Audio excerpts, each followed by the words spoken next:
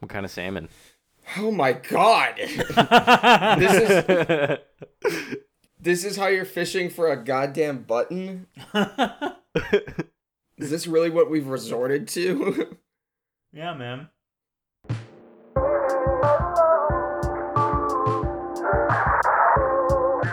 Welcome, everyone, to episode 54 of 99-100, the podcast counting up the top 100 domestic grossing box office movies of 1999. I am your prodigal son host, returned from the land of splendor, Sparky Shelton. Happy birthday. And I am your Judas host who, ousted the prodigals. I killed Sparky last week. The prodigal son was not Jesus, but Ryan has to say his name. And I'm Ryan. Well, I'm Jordan Granick. We take 1 week off, and it totally goes to shit, and we lose our mojo. We just have to do it every week. There's no escape. No escape. Yeah, I mean, if I don't go running for like a couple days, I lose all my stamina. Right. Just tell my mom that. Yeah. You have to run so you can fuck for a long time. Clearly, he doesn't jerk off enough. All right. Well, that's not a great start to the episode. It's Oscar season, though. It's Oscar seasons. No. Ryan's right. It's Oscar season, baby. The stars have fallen from the sky into the Kodak Theater, I think. Are they doing it like the Grammys? Theater. Are they doing it like socially distanced still? Or I think it's like a 50-50 split. Every one of those rich motherfuckers has had a vaccine like in September, though. There's no way that they're not all vaccinated, right? Yeah, no. There's no way they're not. So unless they're anti-vax. Yeah, what's with the facade then? Just pack Kodak full again and make us because these are the same stars who were like posting at the beginning of quarantine, like, if you take your mask off while you're in the bathroom, I will come to your house and kill you, kind of thing. That's what they were posting? Yeah, Timothy Chalamet went nuts, dude. That's Armie what Timothy Chalamet. Oh no, Armie Hammer just ate people. Of the two stars of Call Me by Your Name, I think it's hard to make the claim that Timothy Chalamet is the one that went more crazy. Was Armie Hammer in Call Me by Your Name? He was the guy. He was like the other. He was the guy that the movie. He was the guy that fucked Timothy Chalamet. He was like the American researcher. It's cool. a shame we can't watch that movie anymore and be turned on by Armie Hammer. Is it possible that oh fuck, who was it that they got to replace Kevin Spacey when he did all of his dirty shit with all the money in the world? Don Cheadle. Christopher Plummer. That's what I want. Oh yeah. I want a CGI. He's dead. He is dead, so it would be difficult to do the reshoots. But if Carrie Fisher is any guide, dying does not release you from movies. I would love to see a recut of Call Me by Your Name with Christopher Plummer playing Armie Hammer's character. That would be very funny. I would like to see that. I second that. Just just him. That old wrinkled Canadian face eating cum out of a peach. Jesus Christ. Speaking of cum peaches. Welcome back.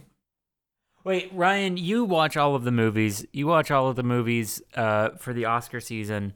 Who are your faves? Who do you think is going to take home? I didn't finish. I didn't see 3 of them. All right, let's look them up. Oscar. But no. My money's on Sound of Metal. My money's on Sound of Metal, starring Riz Ahmed and others. Okay, let's just run through. I saw Mank. Oh, Mank was good, but Mank was long and. I thought the trial one was better. Trial of the Chicago 7. It was good, but it was too campy. That's not the right word. Okay, I would like a 3. No, let's say a 30-second synopsis of the Best Picture nominations. Too campy. Mank was filmed in black and white. Yeah, that's what I said. I immediately retracted that shit. You guys obviously aren't listening to me. Yeah, that is a bad habit of ours. Okay, so give me a short synopsis of The Father. I didn't see The Father. Okay, Judas and the Black Messiah. Also skip that one. Okay, that's 0 out of 2. So you're talking a big game and you're not delivering. Okay, I told you I Mank. watched 3 of them. Mank. It's the story of Mankiewicz and that other guy. I forgot his name. Orson Welles. Orson Welles, who wrote that really famous movie that Citizen Kane. I didn't see Citizen it, Kane. and I am schooling you in this. Correct. And it's about how Mank goes around Hollywood getting fucked up and hangs out with William Randolph Hearst in his castle. Hearst Castle in San Yeah. Simeon. Okay, Minari. Minari, about a Japanese farming family trying to climb the ranks of society. I didn't see that one either, but I saw a lot of press and shit about that, so I figured that one out. Nice. Okay, Nomadland. Nomadland, that movie kind of sucked. It's about the girl, the woman who played the Frances main McDormand. character. Who? Are you thinking of the actress Frances McDormand? Yes. She, her husband died. She has no kids. She sells her house, and starts living in a van and working for like part-time seasonal jobs. So like she works in Amazon for a while, like as a box person, not as a software developer or someone important. Jesus. Okay, Promising Young Woman. Oh, that was a fucking crazy movie. That was about this girl who, okay, so her friend got raped and murdered in college, and then she goes. It's like a weird thriller horror movie, and also Bo Burnham's in it. Oh, I actually saw that. I hated it. Yeah, that one was like straight out of left field. It was just bad. I mean, like, yeah, I'd say it was okay at best. Okay, Sound of Metal. Sound of Metal, amazing. Riz Ahmed, he's a metal drummer. Him and his girlfriend, and they live in this dope school bus. They converted into a house. But the caveat, he goes deaf. Oh. So he has to handle being deaf. So he goes to like deaf camp. Not to be mixed up with death camp. Yeah, where he starts to learn sign language, but he goes through the struggles of like handling this. And at first he's in denial, and then he gets kind of upset, the stages of depression, but he learns to overcome it. Sure. And truly accept his deafness.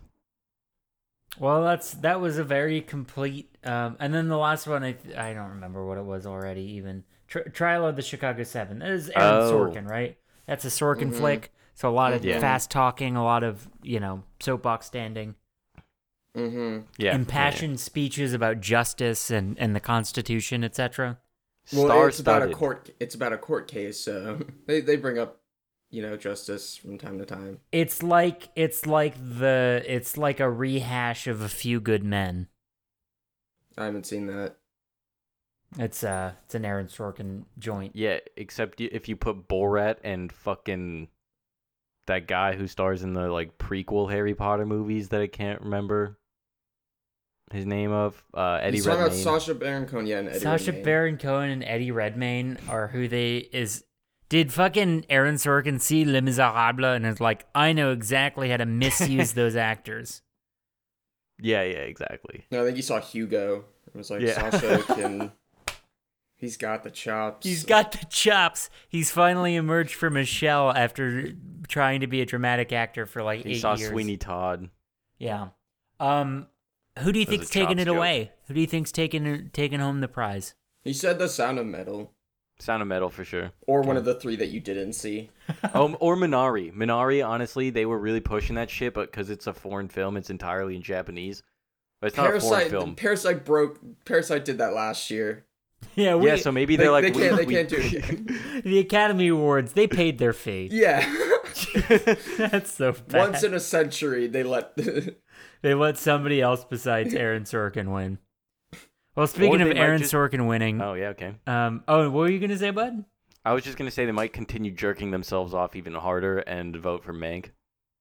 Yeah, giving it. I mean, I think at that point you can basically burn down the Academy and be like, yeah, it's run its course. I think that would be the shark. Giving Mank the Best Picture award would be the shark jumping moment of Hollywood. Giving it the best screenplay award would. Yeah, that would be a little bit masturbatory. Speaking of masturbatory, our movie this week was the 1999 classic Nicholas Sparks adaptation, Message in a Bottle. Boys, this movie, we all watched it today. It got us all so hot and steamy we're not wearing shirts. You can hear it. You can hear it palpably coming through the microphone. But I'm slapping my boobs. I could not. We are all shirtless on our webcams. Cut off. I'm cut off right about the nips. Ryan's just above the pecs, and Jordan, we're seeing like a little bit of delt. Like we're getting just that little teeny bit of delt. Those are traps. I'm still self-conscious. Are those traps? Yeah, delts are like. Oh, delts are your back. shoulders, right? Yeah. Yeah, Your we get a lats little are bit your of back. we get a little bit of traps. So that noise was really mysterious. I did not know how deep that nudeness goes. So I already did this segue, so I can't do it again. Speaking of nudeness, this movie is a Nicholas Sparks adaptation. Spoiler alert: there is some shouting in the rain. You know it. You love it. Impassioned speeches in the rain. That's what Nicholas Sparks is gonna give it to you. Have either of you ever seen a Nicholas Sparks adaptation? You guys, Notebooks, Dear Johns, etc's? No. No. Are you Thank two? Are you two like sappy romantic movie boys? I feel like it'd be sad if I watched them by myself. Except for this one, obviously. Because you're I not had watching to. it by yourself. You're watching it in spirit with your boys. Well, this is like a book club, so. This is like a book club. Like, podcasts are just book clubs with extra steps. Extra steps being editing, I guess. Editing and it's like about a the movie. recording process. Yeah, and it's about a movie. Yeah, Yeah, that's but, true. You know, close enough. Can we think of any other differences between book clubs and podcasts? I mean, one similarity, overwhelmingly white. Do you guys Mostly have suburban. mostly suburban? Yeah, a lot of free time, really unsolicited opinions. We're getting a lot of commonalities. I guess wine. We don't have wine. I feel like this isn't You have a really an G&T. excuse to drink. Yeah, I do have a G&T, but I think Trust me, I would be drunk a lot more if I was on the same time zone as you guys usually are. yeah, that's fair because I'm at an appropriate. Although I did pour this G&T a couple hours ago, so. This movie, it stars Kevin Costner and Robin Wright Penn in this before she, wised up. Before, 2006 when Sean Penn decided to just, stop showering. And Before I Am Sam. Was that it? Was that... I hope not. I hope that's not why she divorced him. If he just... have you seen a picture of Sean Penn recently, though? His hair is just, Doesn't he have a little pencil mustache? take a bath, yeah. Wasn't that fucking weird how he interviewed El Chapo? That's amazing. He was. It wasn't that Sean Penn, I think, with Vice interviewed El Chapo. It's that the only person that El Chapo trusted with the interview was Sean Penn. Well, that's straight up like The Interview, the movie, where he looks like Kim Jong-un gets the... Yeah, that is true. the that joke, daytime... yeah. He looks like the combination of Liam Neeson and Jeremy Renner. Okay. I Sure. don't see it. Maybe. Wrong. Sean Penn? I just Google imaged him. So. Wrong. Google imaged Sean Penn. Yeah. No, I don't see it. I'm thinking about it. I don't think I see saw like it. a Patrick Dempsey. Yeah, Maybe like Patrick Dempsey, Jack Nicholson. Patrick Dempsey, but worse. Yeah, that's how I always thought. Like a V1 Patrick Dempsey. He's not McSteamy, he's McSoggy. And the crowd goes wild. I see that. Thunderous Wow, applause we rains got to from the balconies. We got to the cold open 20 minutes in.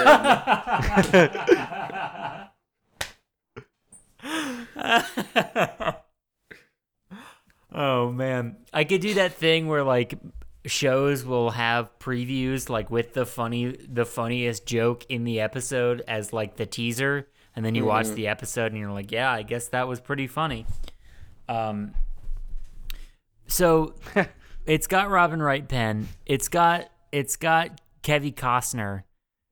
And right off the bat, I think we should talk about why movies in 1999 thought Kevin Costner was attractive. I was thinking the same thing while we were watching this. This movie, for the love of the game, like, the whole point was he was just like this drop-dead attractive young ace who could get anybody he wanted. And, like, it's Kevin Costner. It's like... He's a dad. He just is like a, you know... He is not a young man. What year did Waterworld come out? 1987. 1995. So that 4 years was, like, hard on him. Which is crazy because, like, the next 20 years were real the same for him. Yeah, he was fine. Unless he just, like, once you hit the bottom, though, you can't, like, there's nothing below the bottom. So I feel like he just really spiraled into 99 and then was like, well, this is the end. And he was like, oh, I gotta stop abusing mescaline. And then he just turned it around and maintained. That's the dream. You really don't want to age better. Like, I don't think it's preferable to look better at 50 because it's like, I mean, what are you going to do with that, right? Tell that to Halle Berry. Or George Clooney. Yeah, but Jennifer Aniston. I'm not saying it's good. It's like bad for them. I don't think they look. The thing about Jennifer Aniston, I don't think she looks better, but she looks the same. Yeah, she looks better than most at that age. Keanu Reeves, though. What I'm getting at, though, is if you age better, like if you look better at 50 than you did at 20, like that is, like, what do you do with that at 50? I mean, like... Wait, didn't we talk about this before? It was probably, we talked about it in a fucking Kevin Costner movie because we were continually confounded by why movies thought he was hot. He does, and by the way, he doesn't look bad. He's not ugly. He bears a passing resemblance to Paul Newman, who plays his dad in this movie, which is enough. Like, if you resemble Paul Newman, you are probably pretty attractive, but, like, grizzled protagonists that everybody falls in love with the instant they see them, like, walks onto the newspaper floor, and, like, her coworkers are like, that's him? And are, like, flustered, like it's goddamn... Hang on. What's up, bud? She fell in love with this guy based on the letters. We'll get there, but, like, there are a couple of scenes that are, like, the point is that he's attractive. Like, there are scenes where she's like, you know, it's sort of like that jaw drop moment. She passes him the note, and it's like he's a babe. Yeah, exactly. Yeah, it's like you'd think it was John Hamm. It would literally be like, the note would be like, why'd you bring your father to work? The note would be like, he smells like fish. Please escort him out of the newsroom. So let's jump into it, shall we? Robin Wright is we see to establish that it is before 9/11. We see her walking off a plane and meeting her ex-husband at the gate, and says that, like, I'm going to Cape Cod, and she has. This is if I had to sum it up, this is Robin Wright's hot girl summer. That I mean really kind of got sidetracked. So she's dropping off her son with her ex-husband and her ex-husband's new wife and their new son. And she goes to Cape Cod instead of back to Chicago, and has I would say a typical Robin Wright running session. Have you guys seen any movies with Robin Wright in them? I saw House of Cards, and I remember, like, there's a lot of running. There's a lot of running. I'm also pretty sure there was, like, a lot of running in The Princess Bride. I think she does some running. Mm-hmm. That's her? Yeah, it is. Forrest Gump, you know, the running is dominated by Tom Hanks, so, you know, but, like, by proximity... Robin, run! By proximity, I'm going to guess that they, like, train together. She trained him. She did train him. That's right. Yeah. They just put Tom Hanks's face over her face. Yeah, that's it. The prosthetic beard and everything was just over Robin Wright's running body. What happened? What happened on Cape Cod? She went to Cape Cod, right? Lighthouse. And she finds a message in a bottle. Yes. So she's running and she runs onto the beach and message in a bottle. And did it bother either of you that like she didn't wait until she got back to the bed and breakfast to open it? I probably would have opened it there. I probably would have opened it. But her hands were like sandy and wet and gross. What if it's really old parchment? I got a pair of jeans on, just wipe them off. Well, I looked it up. The on. oldest Even better. bottle found was like 101 years old. So. Really? Yeah. I mean, I guess people don't really ever found. Apparently, right. like people were throwing bottles into rivers at like 300 BC. Or like corks weren't very good, so they all sank. Yeah. God bless How them. many people do you think have done that recently? And it has just ended up in that giant like trash island the size of Texas. Oh, that'd be so The good. fucking Pacific garbage patch, baby. Yeah, probably a bunch, huh?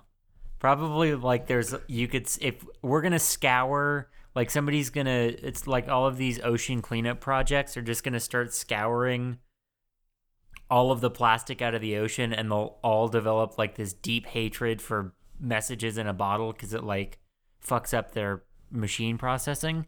The next thing they pull out of a turtle's nose is a little scroll. Little love letter. Dead Sea Turtle scroll. Oh, snap. That's a good one.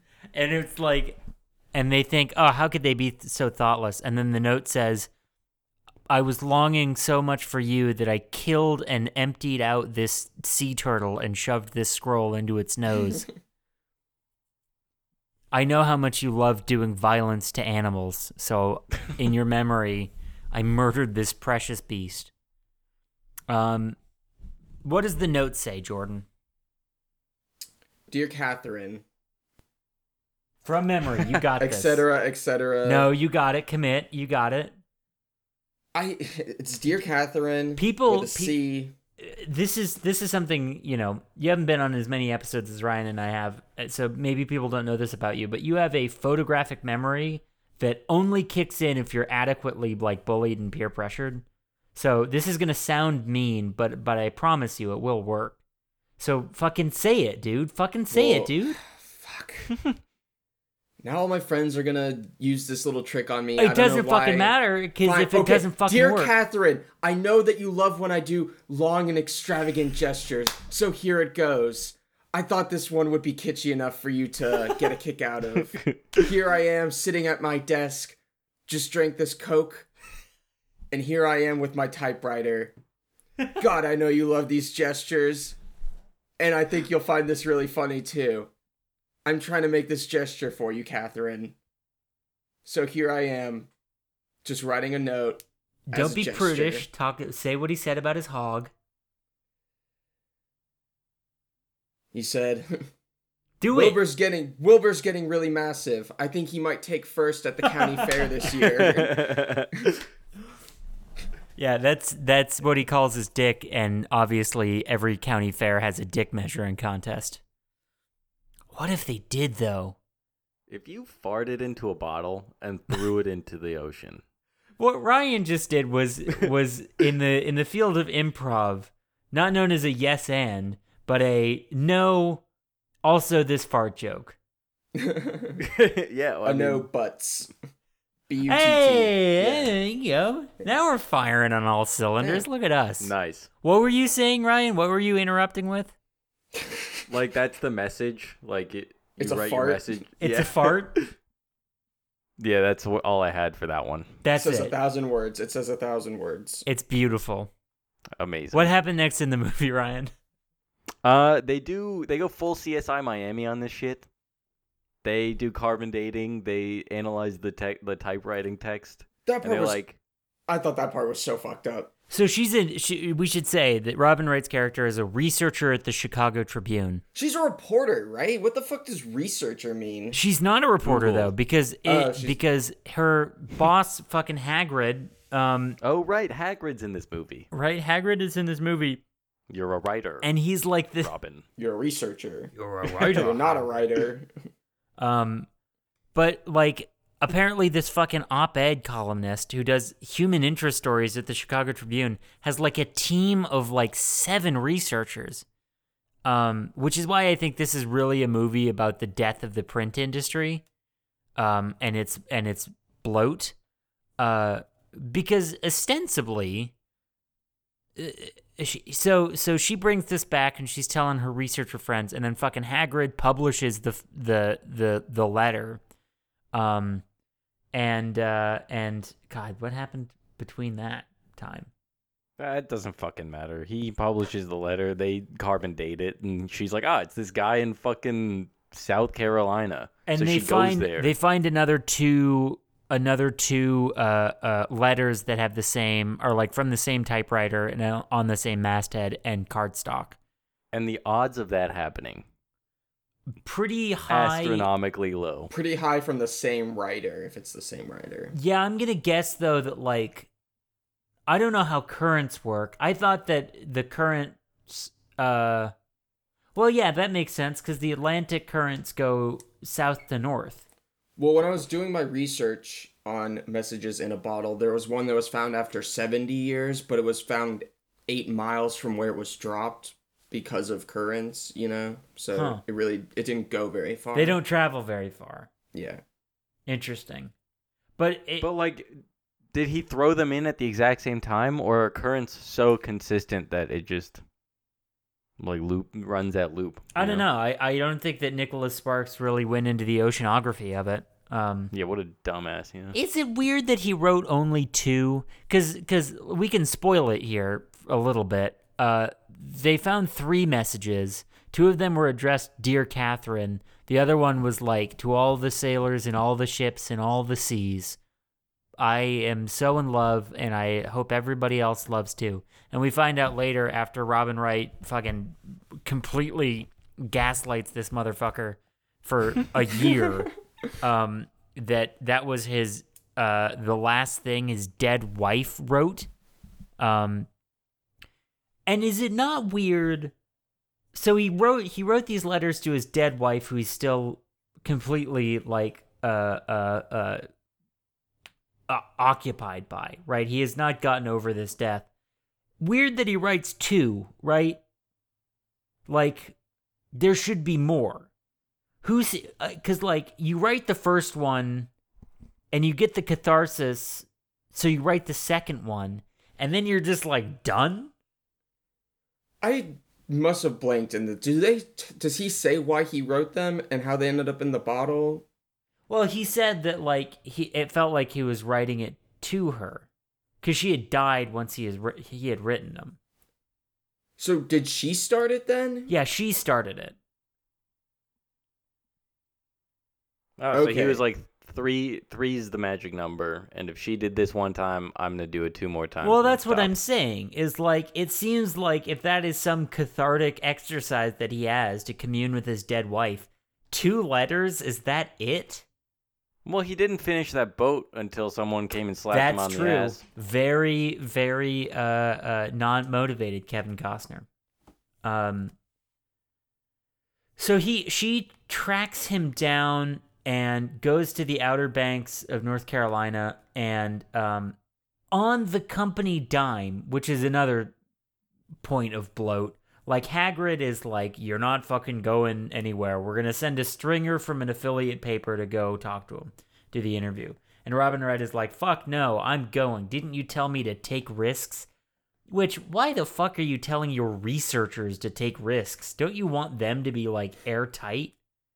This fucking Hagrid guy is a son of a bitch, and he's bad at his job. Yeah, it's kind of implied that, like, company dollar doesn't matter, because, remember, she's like, you sent me to India for 3 days to... look at whatever. Look at, like, elephant fucking or whatever. Yeah, elephant fucking.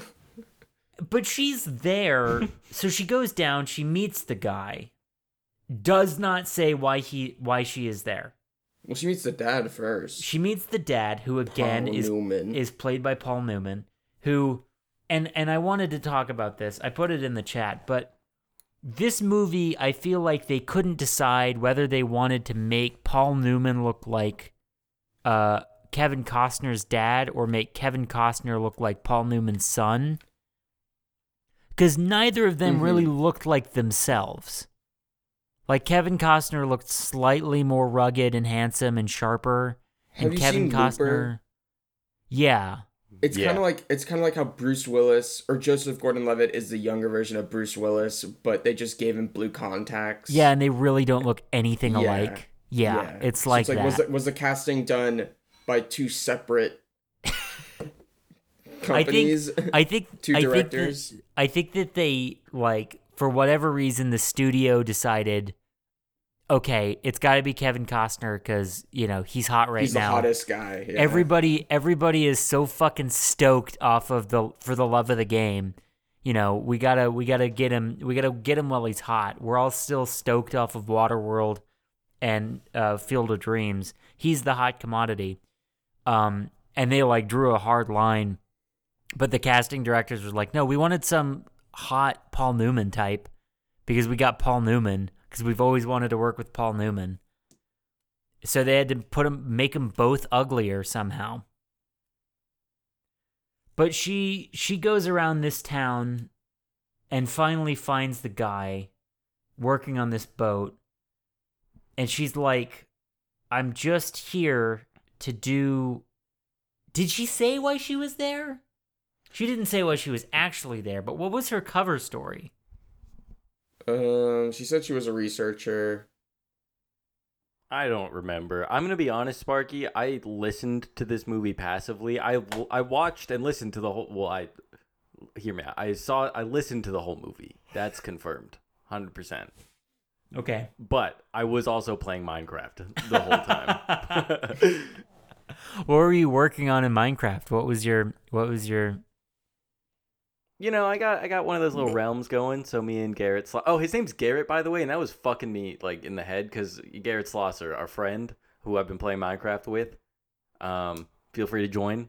I can send you an invitation. DM me. I am shocked and appalled that this is when I find out that my two good buddies, one of whom... It started yesterday, by the way. One of whom I was alive yesterday, dickhead.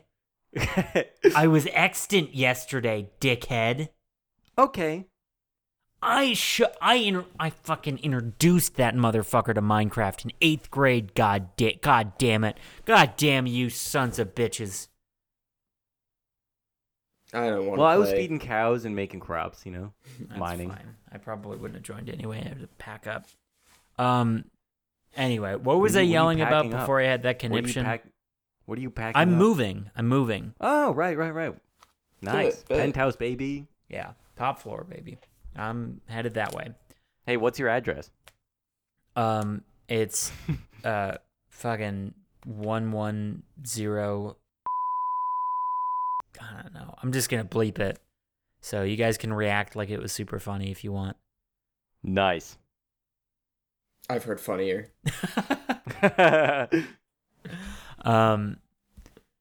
Anyway, so she's fucking pulling his chain and asking questions that she knows the answer to, and then she sees him in a restaurant that they were gonna meet, and he gets into this fist fight with this guy who's his dead wife's brother, and he keeps calling him a thief, like a thief. Yeah, that's funny. But we found out that, like, she died, and they kept her, her family, like, kept her away from him, so he broke in and took her away when she was sick and cared for her, and then she died. So I feel like if they were going to lay an accusation down, it would be murderer, right? Wait, was Thief not for the paintings? Thief was for the painting. Oh, Thief was for the... What the fuck? You thought he meant like a thief of life? Yeah, I thought he meant like a thief of this woman who is property in my eyes because I'm a fucked up guy. That would have been the kid's fault. That's so fucking weird. What the hell? Yeah, wait, the kid. That was very sad. the description was nasty. Nah, we don't need to go into We that. really don't. Was it say like it took her insides out or something? Jesus Christ. Why would you soil our podcast It with was such funny. a horrendous That was the phrase? only part where I was like, what? Yeah, Nicholas Sparks writes some weird fucking gory shit. He's a weird dude. But a romantic at heart. Oh, yeah. Boy, can he write pussy eating scenes. We've been bouncing. Oh, fuck. We've been bouncing around this movie a lot, so that's good that you mentioned the pussy eating. We have to build up to it. Holy shit, you can't blow our load that early. It's the climax. Yeah. Nice. So I've heard funnier. So he was fixing up a boat when she found her, and they were gonna go, but then she sees this fight, and she's like, yeah, I'm not gonna get on a boat with you because you just beat the shit out of that guy. And then changes her mind immediately and goes out on this boat. When he invites her again. Yeah, it that's was all weird. he did was he's like, I'm taking this boat out if you still want to. And she's like, yeah, I know you are. That's why I came here to tell you I'm not. Fine, I'll go. Yeah, it doesn't make any sense. And then they like fall in love but don't fuck. And then, oh God, what happened after that? She goes back to Chicago. He meets her kid. Yeah, and do they not sleep with each other? Oh, they sleeps on the sleep couch. next to each other. But she was just like, I just need to feel close. I just remembered the end. Yeah, that's where it's building. But it's like platonic and romantic, right? When you fucking grind on each other but don't fuck. Mm-hmm. Romance. Yeah. So she goes back to Chicago and he doesn't call her for 4 days, which she gets mad at. Isn't that the rule, or is it 3 days? Is it 3 days? Call people when you want. Those rules are bullshit. Go fuck yourself, those rules. If you want to talk to somebody, fucking call them. Jesus. What happened after that? Did he? So he comes back up to Chicago, though. Yes. Yeah, and then they bang. Yeah. And then he gives her chocolates. He gives her son trucks. I thought it was like she an doesn't airplane. like chocolates. What? I thought it was like an airplane. No, it was like little trucks and police officers or whatever. And then he was like, Mom doesn't like chocolates. So he switched them and they have this cute little Oh, moment. yeah, that was True funny. sign of a sociopath, by the way. Like, oh, I have done this wrong. Here you go. I shall give the chocolates to the boy. The These boy are will not eat the chocolates, chocolates. therefore you will like them. The boy I will was eat referring the to chocolate. the dislike of chocolates. The boy will eat the chocolates, and I will eat the pussy. Jesus. That's what Kevin Costner So, yeah. said. It's really gross. I don't know what you people make me gross. I'm blaming both of you. You said it. The culture that we have created on this podcast makes me uncomfortable because I say things like that. Well, that's your fault. You could have easily censored yourself. I could say it in a way that's censored, Ryan. Say that sentence in a way that's censored. What was the sentence? He will eat, the boy will eat the chocolate, and I will eat the pussy. I think is I what can't I said. say that. I can't twist that any other See? way. So See? I can't twist it either. The boy will eat the chocolate, and I will munch on the rug. Carpet. That's somehow Rug? worse. How is that worse? Oh my. That is less explicit and yet somehow cerebrally intensely worse. He will eat Godiva, and I will go down on her. Go dive. I'll go diving. This is worse. We're getting further away. We are getting further away. Oh, but it was that's the fucking okay. We are getting distracted. We are absolutely getting distracted because the first night he's there, the sun is over, so no pork dancing. Then the son goes to a play date, which I don't think that it's safe for us to like consider. Maybe that's why people had play dates. Well, I have an older sibling, so even if I was gone, she'd still be around. Oh. And she didn't have any friends, so she wasn't going on any play dates. Jesus. Yeah, that would be difficult to to manufacture. We got distracted by the cunnilingus because he's gone, and they very unceremoniously get dressed, and Robin is like, I gotta shower, I gotta make this nice, I gotta do the candles, and Kevin Costner's like, munch time, let's do it. And then they bang, and Robin Wright takes a shower, and that's when fucking Kevin Costner finds the message in the bottle in the fucking nightstand. I always thought it was weird that no one at her work spilled. I thought someone at work was gonna spill the beans. No, I think she brought him in. Yeah, I don't think that people would have associated, because nobody had the photos of him. Like, this was probably just some guy that she was dating, right? Like, nobody connected. The dude walked in, and they were like, "That's him." Well, yeah, she was telling her friends, but her friends also knew not to say anything. Fair enough. Because he had no idea that she knew about the letters. Because he had no idea, because then his reality would be crushed. Because she's a fucking psychopath. Yeah, talk about sociopaths. Who's absolutely, like, does not... I think you would say before somebody goes down on you, you should probably say, hey, I got those letters you sent to your dead wife. Whoopsie. Also, I published them into the fucking Chicago Tribune. Luckily, also, nobody in your back... Also, we found the one that your dead wife sent. Well, she didn't know. She didn't know it was from the dead wife at that point. That's true. But... The shot, this was absolutely, without question, the Miller High Light champagne of bits. We see him sort of like light this candle, and in like a post-coital bliss, look into the fucking side drawer, see the bottle, and then pull it out and realizes what's happening. And we see fucking Robin Wright, like, it's a tracking shot of her coming out of the bathroom. Like, you wouldn't believe... And it reverse cuts to him fully dressed in his baggy fucking khakis and huge polo shirt with his bags packed and his loafers on. And she's like, oh, fuck. Oh, no, I was going to tell you. And that's where we get the patented passionate Ryan, put screaming your phone in the down. rain. Sorry, I was watching a guy punch 2 bricks.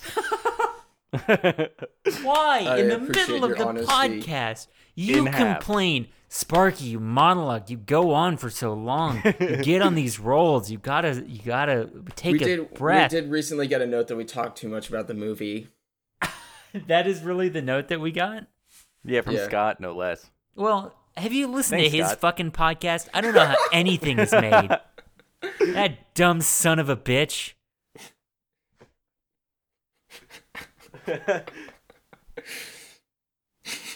We're just gonna let that hang for a while, I guess.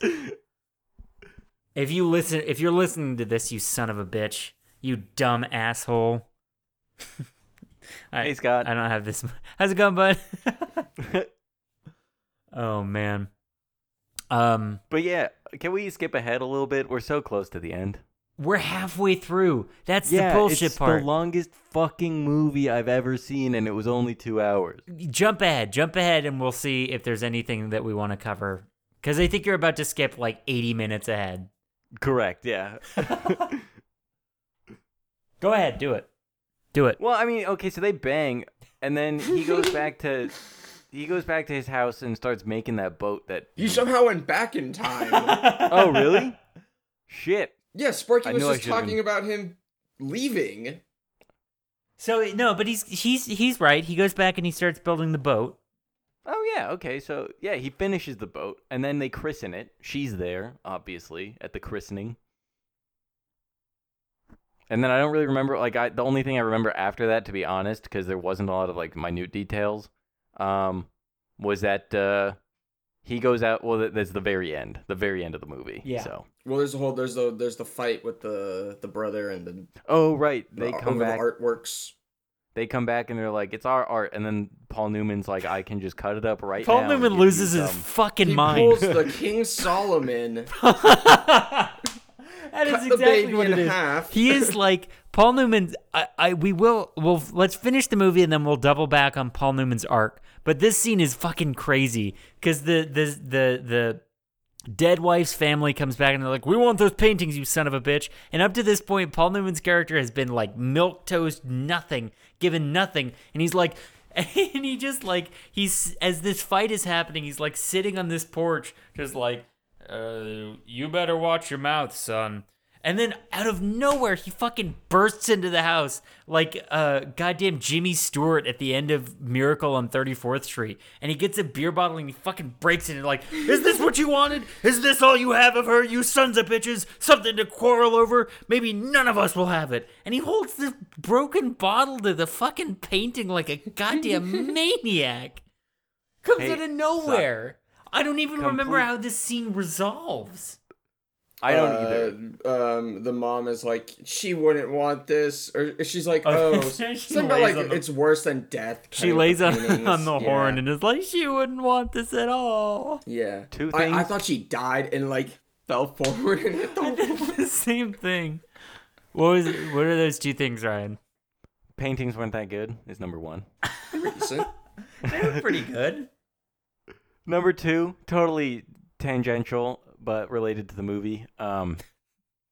You know that violin song they kept playing at random parts throughout the movie? I know. No. You guys weren't listening to the score at all? Because it like part of it what sounded exactly like "We Are the Champions."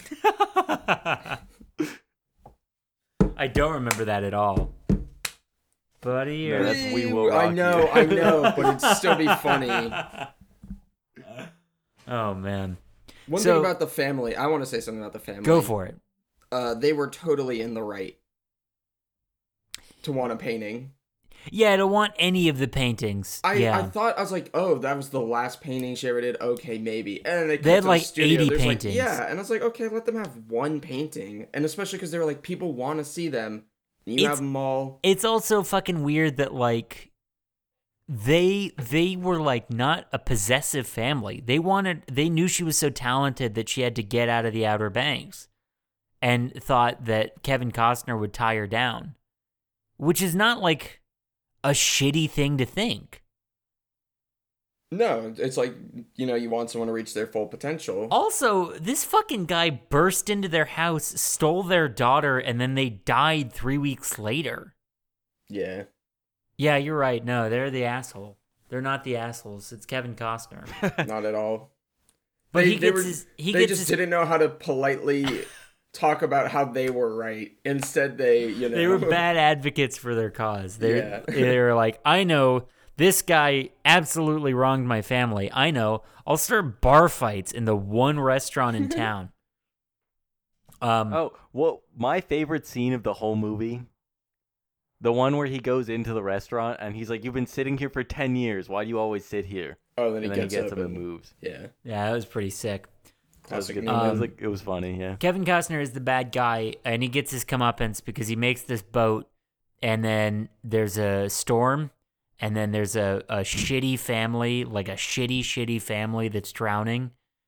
Jesus Christ. They look like they have no sailing experience. Yeah, they have no fucking clue what they're doing, and they can't like get the weather forecast for going out in a sailboat. Are you goddamn crazy? And they literally say that. She's like, Kevin Costner goes, "Oh, it's not gonna be windy today," and she's like, "How do you know that?" And he's like, "I'm a fisherman," and she's like, "You check the Weather Channel, you fucking asshole." Yeah. And he was like, "Yeah, I did." And then he dies, and the family lives. 2/3 of them do. Oh God. The kid dies, which is the most fucked up part. Yeah, and we're supposed to. He really loves killing kids in this movie, huh? Yeah, we're supposed to feel sad, but like I didn't know that fucking kid. They can drown all they want. No sweat off my back. Yeah, anyway. So I guess it'd be less sad if one of the parents died. If it was a dog, I'd be weeping. If they had like a scared small dog. Like an Australian Shepherd. Yeah, like a very faithful.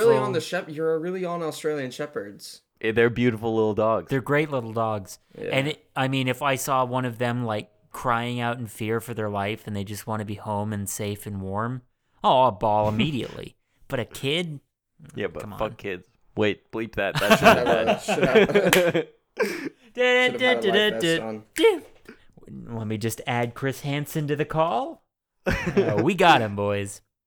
That's the end of the movie, but we do have to double back on Paul Newman's arc. Paul Newman is Kevin Costner's dad. He is Dodge. He is an alcoholic that he is an alcoholic that is allowed 2 beers a day. That is his limit. And Kevin Costner that's his allowance. Kevin Costner keeps a very close eye on him. Close tabs. He thinks that he is filled. There's a scene where he and Kevin Costner are yell acting at each other. And Kevin Costner is just yelling, but Paul Newman's a consummate professional, so he's nailing it. So he a couple of scenes that I want to highlight. He feels guilty because he feels like if he wasn't a drunk, sad son of a bitch that needed caring, then they would have run off to New York or wherever and had a failing art career, and it would have been different. There is one scene that I wanted to highlight because it was one of the biggest inconsistencies and like plot holes in the movie, which is they were having breakfast out on the porch, and Kevin Costner or Paul Newman is like very charming to Robin Wright, and he says the line, "If I was 150 years younger, you'd be in trouble, young lady." Are we all in agreement that Paul Newman at any age could have gotten it? He is still like way more suave and charming and attractive than Kevin Costner in this movie. Yeah, they did a good job making him look worse than he did look.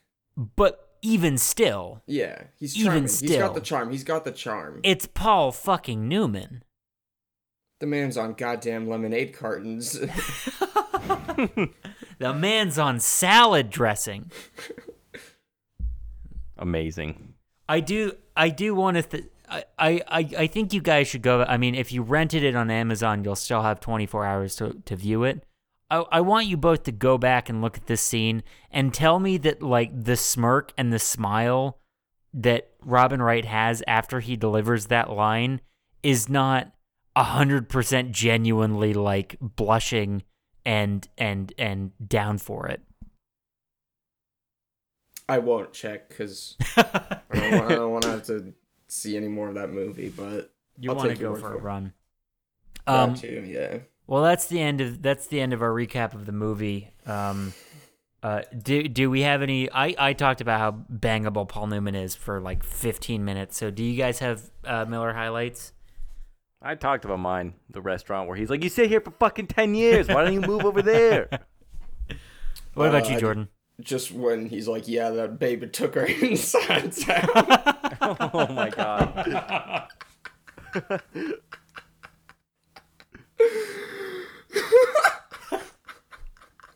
Let him laugh it out. Let him get it all out.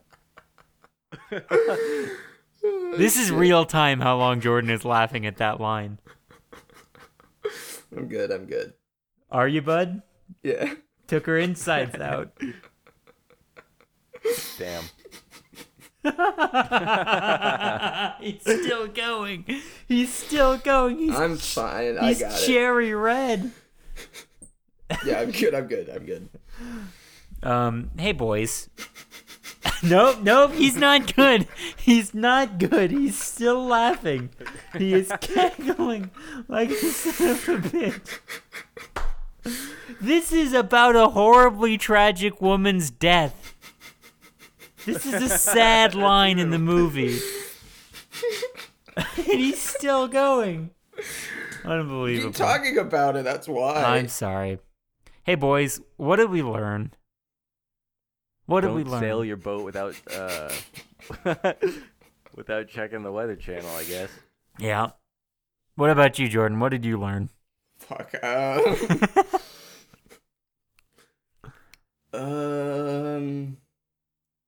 Come back to me.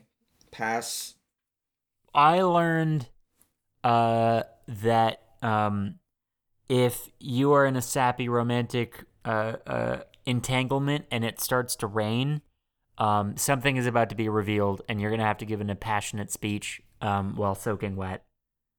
And a violin cover of "We Are the Champions" is gonna play. I did not hear any of that, so I will just have to take your word for it. It's the intro song. Go back and listen to like the first 30 seconds. I'm not going to do that. I'm not going to do that. Yeah, because if I do that, then I'm going to have to fast forward to the part Sparky was talking about, and then I'm going to have to rehear the line about, the baby doing a number and tearing her insides out. Just holding onto her heart when the baby comes out, pulling all the organs.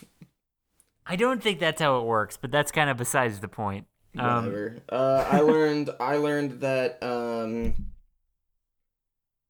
don't know. I guess like be wary of attractive women.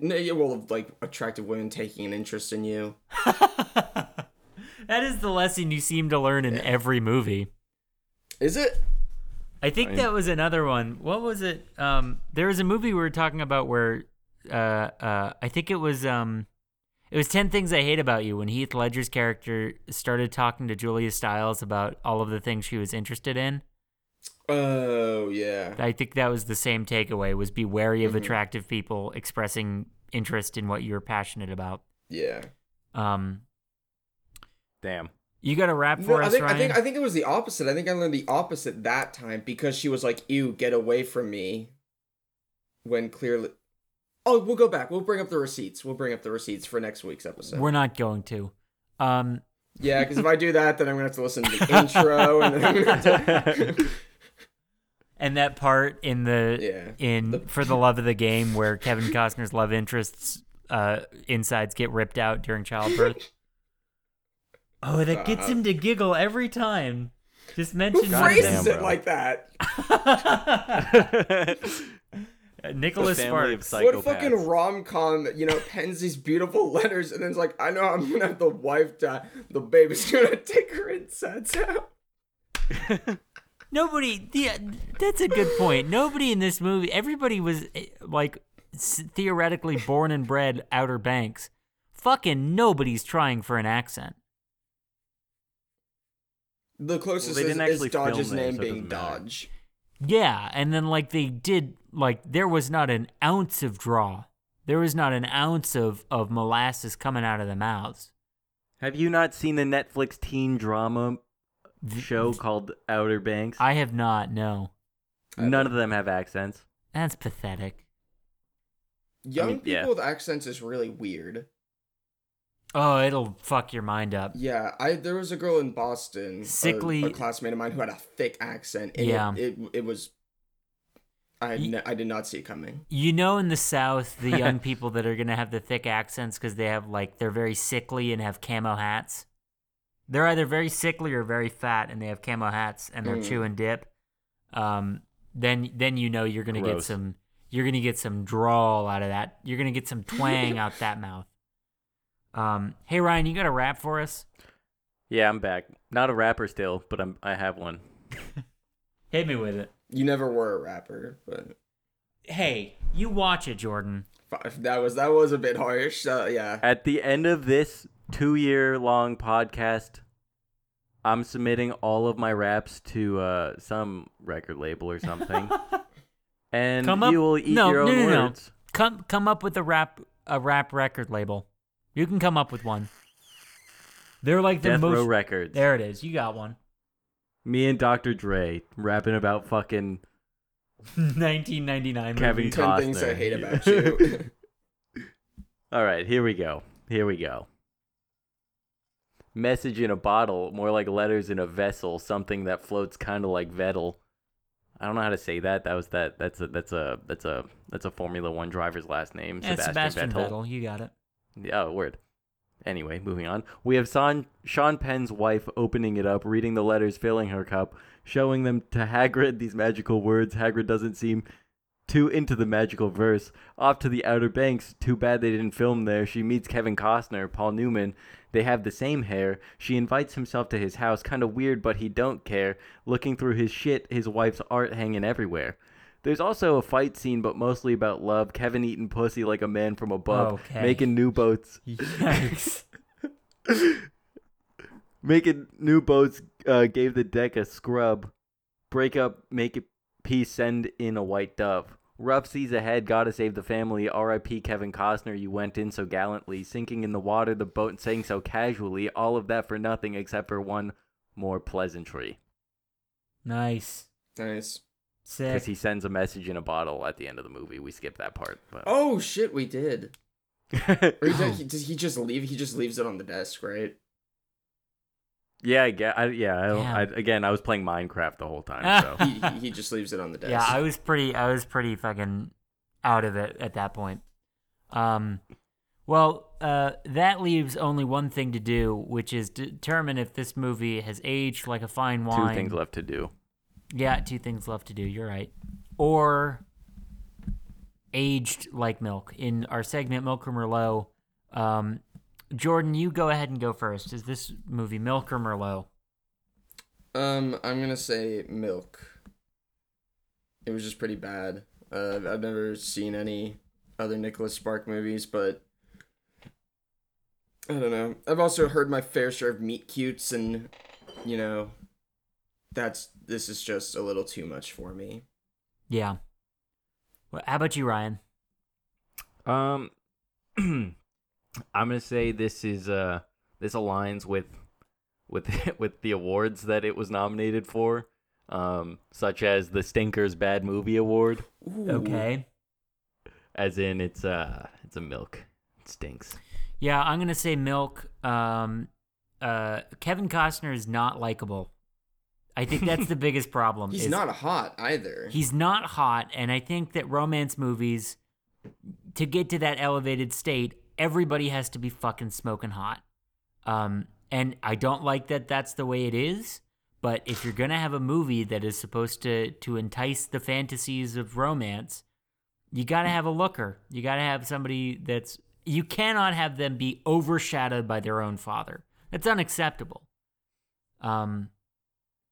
And there's very little chemistry between the two of them. Robin Wright is giving it her all, but it just it kind of falls flat. I don't think it's very good.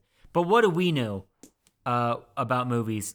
Jack shit. There is one metric in the pantheon of the box office metrics that reveals the true nature of the movie, and that's the legs. So we'll throw it to the keeper of the legs, Ryan. How many legs? Give us the legs. Coming in this week. Production. They gave this movie a $30 million budget. That's crazy. How much did they spend on that fucking nighttime shot on them on the fucking green screen boat?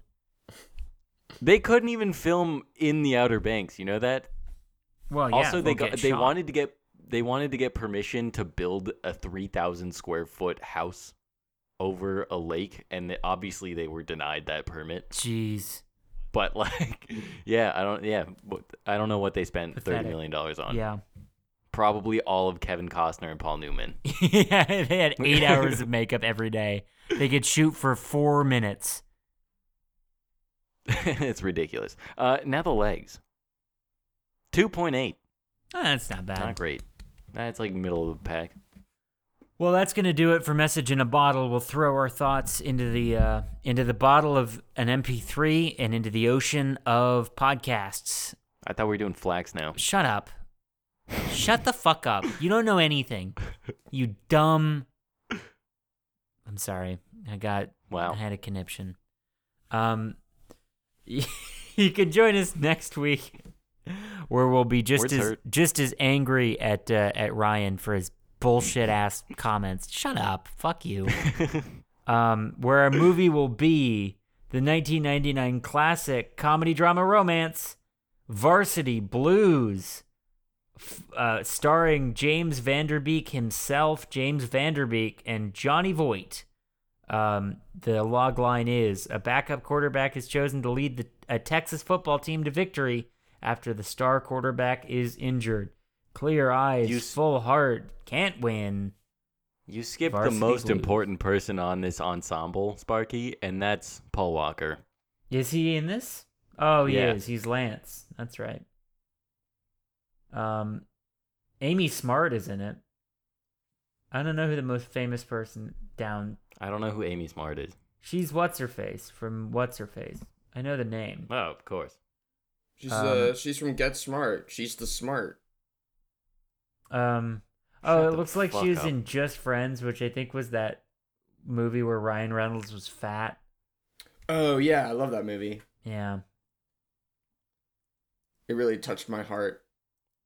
That's not Ryan Reynolds. That is Ryan Reynolds. Yeah, it is. You dumb idiot. You fucked How do you open your mouth with confidence ever? You fucking you dolt. I have a master's degree. There it is. I was trying to see how I was trying to see. I think you're building a tolerance to one to episode abuse. a week. Or fuck. You dumb. I'm sorry. Fuck. That was too much. I didn't like that. I didn't like the way that came out of my mouth. I apologize if my mother listens to this. I really hope she doesn't. She says she doesn't, but I don't know. Does she know where to Sorry, find Sparky's it? mom. Oh, she knows where to find it. I think she's subscribed, but I just like in all of the bios I have to put like, please, mom, not this one. One day we'll do a clean one. One day we'll do. Let's look and see. For the South Park one, I was really debating bleeping out every curse word we said because it'd be ironic, but then That's a lot of work. You figured out that's a lot of work. It's a lot of work. Yeah. It's a lot of work. Star Wars. We should pick. We can do Star Wars. Yeah, can we figure out F-bombs like? are gonna be coming for that one. Yeah, can we give like maybe Pokemon? We don't swear and we don't. we keep I it. forgot that movie's on the list. We keep That's it a good one. We keep it good or Fantasia. Like, can we pick like a family movie to not swear and have it be a one episode where we can have our parents listen Eyes to wide it? shut. Eyes Wide Shut. Fantastic call. a completely euphemism stacked episode of 99-100. But it's gonna be clean. It's gonna be totally clean. But you're gonna have to wait a couple more weeks for that one. As this episode is mercifully over at only an hour and 15 minutes in. Well, we'll cut. Yeah, cut it's gonna. stuff. There's gonna be a lot of cuts. Thank you so much for listening. 9/11 was an inside job. Well, there's the cold open. We have to do the outro BD9. What? What is? Bush did 9/11. Oh, BD9. Got it. Sure. Do we really have to shorten it? I guess so. Anyway, you can join us next week. But you probably won't at this point. Nobody's listening. No. That's the thing, though, is if someone has been listening to this, they're 100% listening next week. You know what I'm saying? Like, yeah, if we had a fan who's stuck this long, it's not like they're gonna be like, you know what, I'm done after fucking 44 episodes yeah, or whatever. True. That is true. I guess that is fair. But so Thanks. I guess we'll call him Don. Don. We'll see you next week. Thanks, Scott, you piece of shit. Learn how to talk about how fucking plastic bags are made. For a second there, I thought you were going to say, you piece of shitler, and that's a pretty good one. That would have killed in 8th grade. That would have been a mic drop insult in 8th grade. You piece of shitler. I have been your prodigal son host, returned from the land of plenty, Sparky Shelton. I've been your Judas Priest host, Jordan Granick. And I'm Ryan. Oh wait, fuck, let me do that again. And as always, You dumb I'm bastard. Ryan. And now, classical gas.